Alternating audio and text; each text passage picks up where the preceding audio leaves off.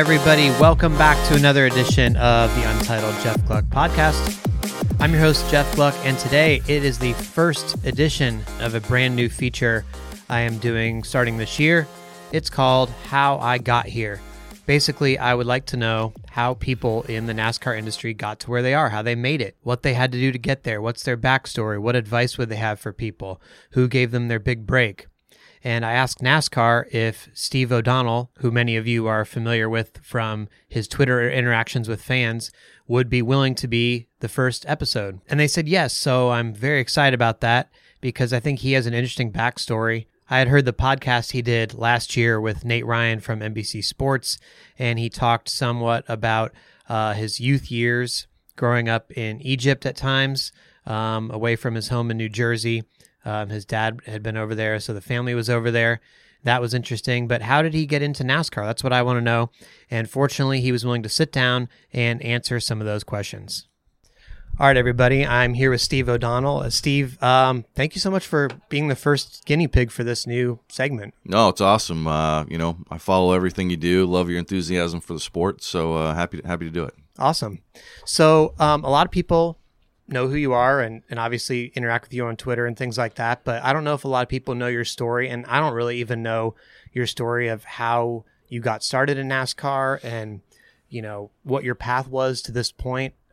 First of all, could you start off and just, people know your position and your title, but what is your role? Like, what's your day-to-day job in NASCAR that you do? Yeah, so day to day, I guess I'm up in our Concord office and oversee our research and development and competition group. So, really all the rules and regulation of the sport. So kind of what goes on during a weekend, and then all the marketing and sales and promotion would be obviously under a separate group with Steve Phelps. So great team of people, and I guess tasked day to day with, on the poll that goes out from Jeff Gluck on was the race good or not. That's how I'm judged. And then, safety, and then really the relationships with the industry. So how did you get to this point? I mean, I understand you grew up in Egypt, or at least a time. I listened to Nate Ryan's a great podcast with you last year, and you talked about that. How did you get to this point in your life? I'm not sure. No, I think it was one of those things. A lot of twists and turns. I was in Egypt for high school, and candidly wanted to go play college baseball, and I ended up at Rollins College, small school in Winter Park, Florida, and obviously got to know NASCAR a little bit more being in Florida and near Daytona. And really wanted to be in sports and wanted to figure out, how do you do that? And I ended up working in minor league baseball and over at the Citrus Bowl, and saw that NASCAR was really taking some roots. And I started out in the marketing department. So I was the Victory Lane guy. I was the hat guy. I did a lot of the pre-race ceremonies, got to know the drivers, the contingency program. So I think that's where I started out. It's probably where I learned the most and got to meet the most folks as well. So that was my kind of entry point into NASCAR. So you helped with the hat dance? Like, is there old Victory Lane footage of you, and we could spot you if we went back? If you want to look around, you would find, I think from 1996 to 98, you'll find a number of times Jeff Gordon, Victory Lane, and Pocono. Yeah, I was the guy, and got sprayed with some champagne for sure, and got yelled at a few times, but it was cool because you got to know people. Most of the sponsors obviously are in Victory Lane, and then the pre-race ceremonies, coordinating with the track. So it was good and bad, because what they told me when I started at NASCAR is if you're a somewhat decent person, you'll survive in this job because you're going to get to interact with all levels. If you got a big ego, you're probably out in 6 months because word gets around. So it was a good experience for me for sure. So do you ever, any incidents from then that you've stuck in your mind, and you go back to someone and you're like, I remember when you yelled at me that time, and look, now I'm Steve O'Donnell. So I mean, I've never done it that way, Jeff, but I think it's fair. I remember way back Gatorade days with Ed Scholl, and Ed used to run the Gatorade program. NASCAR used to have a program with them, and one of the tasks was when that car drove into Victory Lane, the Gatorade bottle went on the car. And we were in Indianapolis. Indy does a little differently, so I'm in Victory Lane, and the head of the track sees me with my Gatorade bottle, and he says, if you put that on the car, you're out of here. I will throw you out of Victory Lane. Wow. And Ed Schell tapped me on the shoulder and said, you're putting that on the car. And so I did. I think it was another Jeff Gordon win, and I was summarily thrown out of Victory Lane. I was escorted to the hauler with Mike Helton, and at the time, I knew Mike, but not that well, and it was me, and I think one of the senior track guys, and Mike, and luckily Mike defended me, which was great. So that was one of them, and then one other was way back in the day at the Milwaukee Mile.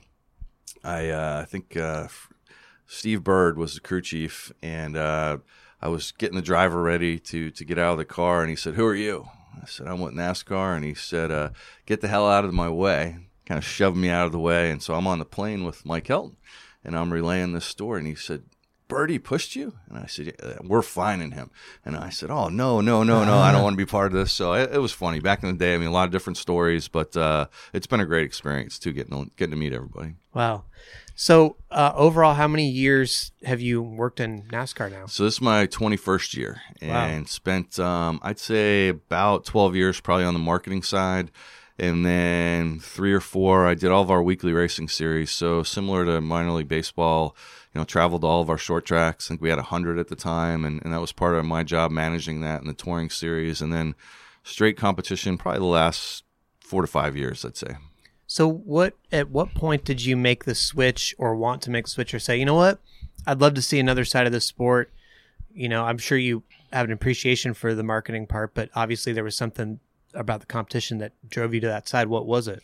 Yeah, I always liked the operation part and kind of, what went on from the track and how we put on events, and then, loved what happened on track, and knew that, I didn't have the full engineering background, so I didn't push for a lot of that, but knew, I was pretty good at managing people and a team, and candidly was given the opportunity to get into the racing operations side, which was more, working with the team owners on some of their agreements, just what we're doing day in and day out at the track, not necessarily the rules and regulation of the sport. So, Mike Helton, some of the guys gave me a shot to do that up at the R&D center, and then that really evolved into, hey, could you manage this group of people? And I said, well, that's new for me from an experience standpoint. What if Jeff Gluck asked me some in the weeds, questions? And they said, well, that's okay. We're gonna hire the right people. It's more putting a good team together. So I think that gave me an opportunity to get more into competition, which candidly I love. I mean, at the end of the day, it's all about what happens on the racetrack, and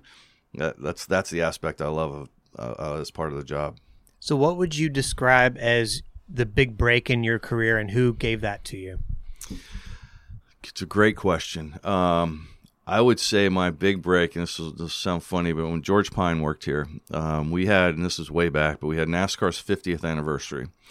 And we were going to look at, what do we do? How do we brand this? How do we really make this a celebration of NASCAR? And I was kind of the victory lane guy, and I sent George a note, and I said, look, I'm looking to get involved in some more things. I don't have experience in licensing or some of these other things, but put me to work if I can be of help. And he created a committee, and kind of threw some stuff at me, and more, and it kind of evolved to where he trusted me, and it became hey, as we have opportunities, Steve's the guy we may want to look at, and that helped me get to the weekly racing series, and then from there, worked hard. Every manager I've had has been great. Jim Hunter was a big influence on me, and him and George helping me. So I'd probably say that one project helped at least kind of get me on the radar internally.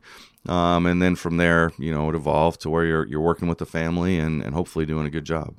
So did you ever envision yourself, in this role now? Could you have dreamed that when you first started with NASCAR? No. And I'm not a guy either, Jeff. I mean, you know me pretty well, but I'm not a guy who came into a job and said, I want to be the XYZ of NASCAR. I mean, don't get me wrong, I have ambitions and want to work hard, but, I just like what I did, and I wanted to continue to do that. And as more things came in front of me, I was like, okay, I'll go after this and hopefully do a good job, and if not, I'm sure they'll tell me and I'll be on my way. But I just always wanted really the sport. I mean, I love the sport, I love the people, and felt like if I could contribute and continue to be part of that, I was happy to do that. There's been some times, candidly, where I was like, am I over my skis a little bit? This is new to me, and I think the industry's really been good to me too, to kind of help out. And what I found is, as long as you talk to people and listen, you can get most of some good ideas just from actually listening to people and trying to corral where we're all trying to go. So what's next in your career? Like, obviously you're still fairly young.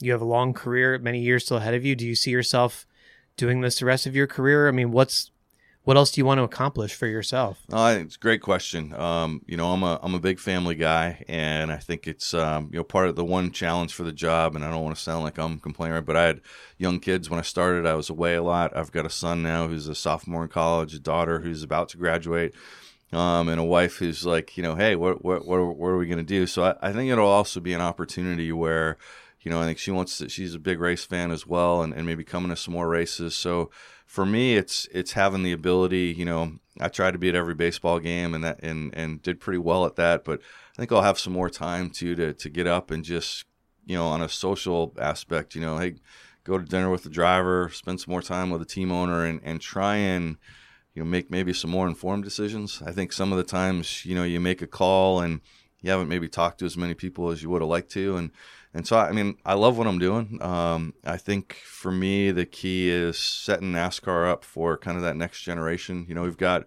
Scott Miller, we've got Gene, we've got, John Probst who just joined us. But, what's that next group of people so that we put this company in a position where, I think you've seen this, Jeff. NASCAR was a place on the competition side that if you came from a race team, you were probably on your way out or retiring. And it was just, hey, you don't want to go there, you'll be out of the loop. And I told Scott Miller that if we can ever make this change, that we can get people from a race team that they actually want to go work here and feel like they could go back and forth, we will have succeeded. We're not there yet, but we're starting to see that. And I think that's really my focus, is to just continue to get the right people that everyone in the garage trusts. And it's a place where we're all working more together. There's some famous career advice out there, and I don't know who came up with it, but I've heard it repeated several times, where if you to find your dream job, find someone who's already in that job and then try to understand how they got there. And you've related some advice on how you got there and how you worked your way up. If someone's out there is listening and is like, man, I'd love to do what Steve O'Donnell's doing someday, how should they get started? Is it something where they should go to their local track and start, or should they try to get in with NASCAR on the ground level? What's the ideal path to get to where you are? No, I think it's a great question. And I've been lucky as well. I mean, I had people who, gave me a shot. So I'm not going to sit here and say, hey, he's the most skilled person ever. I mean, I've been really lucky. People have believed in me. But for me, what I've always seen is, internships to me show that someone really cares and they're taking the initiative. If you're in college or whatever and you're saying, I'm going to spend my summer and I'm going to go try and work here. I think always, forget even like grad school. Like for me, when I look at a resume, I'm like, that person took initiative. And then when I look back at my career, it's, I was afraid maybe to call some people, hey, they don't want to hear from this young person. And I would say, anybody who's in a position of, where I'm at, who doesn't call back someone who took the initiative to reach out for a job is an absolute jerk.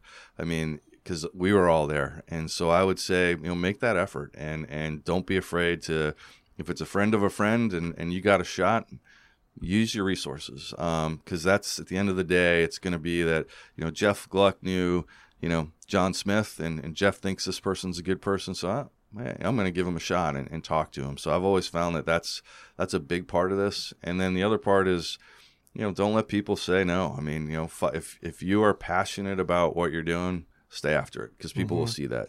And if you hate your job, get out, because it's a long life, hopefully. And I did some jobs before NASCAR. I was a sales guy, selling long distance door to door in New York City for a year. It was a tough job. Got yelled at a lot, learned a lot, but I knew I hate this and I can't do this for the rest of my life. So I went and did unpaid internships and it worked. And I think that's part of it. Wow. So you already had started your career in some ways, and then to reset, you said, I'm just gonna completely start over. So I graduated from college and thought, I didn't know you could even work in sports, but I kind of heard, hey, you might be able to work in minor league baseball. It doesn't pay a lot, but I was like, wow, this could be great. And went out to El Paso, Texas, and it's all the general managers of the minor leagues. And I looked around, and it's 40 people looking for a job. And at the end of the seminar, Jeff, they give everybody the microphone, and they say, I have 1 minute to say why we should hire you. Wow. And I think I did okay to get an unpaid internship in Iowa, but I didn't have money at the time. So I ended up moving back home when I was in New Jersey. and I got a sales job literally selling like long distance to businesses. And so I would cold call, go in, and I'd get the, hey, you an effing sales guy? And I would say, yes, I am. Get out, but I grew up quick because I was like, hey, you got to make some money here and try and figure this out. So you learned about people a little bit. And I ended up getting an internship down in Orlando, unpaid, but I was like, I'm going to try this. And so I made enough money to kind of survive through the summer and did that. And that turned into a couple more gigs and then NASCAR. Wow. So when the media comes to you with some difficult questions, it's nothing compared to being yelled at by some New York sales company guy. And I think I actually enjoy that part of it. I mean, I know in that role that's part of what we've got to do. And I also learned, I know sometimes I can be defensive with drivers, and it's hard. Like, I wear my emotions on my sleeve. Sometimes I don't even know it. Our communications people will be like, hey, you looked really ticked during that. And I was like, what, really? Oh, shit. So I think I enjoy that part. I actually, I watch a lot of the press conferences of other people of, how do they handle things? Or, when you look at, boy, that guy looked really mad. If I'm a media person, I'd write that, that guy's a jerk, and then I've never understood, you have a job to do, and I respect that. And you're not asking me, because you're like, I'm going to bury this guy for the moment. Sometimes you may have to, but I respect that that's your job, and my job is to do the same, try and answer as honestly as I can. So I think that's one other thing is, to me, no one in this industry has ever gone away. You can be a jerk and try and win that one argument, but 2 years later, you probably need something from that person, and it's not worth it, and I think I try and, work hard, but some advice I would work hard and be nice, because at the end of the day, people will hopefully respect that. Work hard and be nice. Well, that's great advice. We'll end on that note. Thank you so much for sharing your story, and hopefully people will find it interesting and maybe even inspirational if they're trying to get into NASCAR and be where you are someday. Absolutely, and love what you do, and we'll continue to be a patron, so keep up the good work, bud. Thanks, appreciate it. All right, everybody. So there you have it. Really appreciate not only Steve being willing to do this interview during a busy speed weeks, but also NASCAR for getting it on his schedule and being willing to pitch it to him in the first place. Definitely appreciate that. And as you heard there, Steve mentioned he's one of my patrons. I'm now up to 1,060 patrons, I think, as of this, and very honored to have him as one of them. Appreciate his support. I think he is well aware that it doesn't mean that I'm going to always agree with him or give favorable coverage or anything like that, but I appreciate him trying to recognize me as part of the community and keep me going to the races. If you're interested in also becoming a patron, you can check out my Patreon page at www.patreon.com/Jeff_Gluck. And most people pledge, $5 or $10 a month. And that's how I go to all the races and live, actually. So we definitely appreciate that. And it's been fun over the last year here, having so many of you join in and help me out. Some people who have recently pledged or raised their pledges include Brandon Odermatt, William Scales, Rika Porter, Karen Douglas, and Cynthia Fazekas. Thank you so much to all of them. And if you've been a patron for a day, for a month, for over a year now, you're all very much appreciated. And I wake up every single day thankful for what you guys have done. So with this How I Got Here series, I'm interested in people with fascinating backstories or intriguing journeys to get to where they are. If you have somebody you'd like to nominate, please shoot me a note on Twitter. Let me know if you are aware of somebody who would be good. It doesn't matter if it's a crew member, media person, whatever. I'd like to know. I'm interested in hearing about them. The next podcast is going to be after the Daytona 500, which is this Sunday. Very excited about that. Who knows what to expect? I'm recording this before the duels on Thursday. So, who knows what the next 4 days are going to bring, racing every day. And it's the season's here. Let's go. Let's do it. If you're new to the podcast, each week there's going to be 3 podcasts. There's the 12 questions, the How I Got Here, and then a post-race podcast, which I always do my best to post after the race, before I leave the track, even if it's a night race. So you guys, even if you go to sleep, you'll have it in the morning. But if you typically wait about 3 hours after the race or so, it should be on your iTunes app or wherever you are listening to this on your podcast. So that's all for now. Thank you so much for listening, and I will talk to you after the Daytona 500 on Sunday night.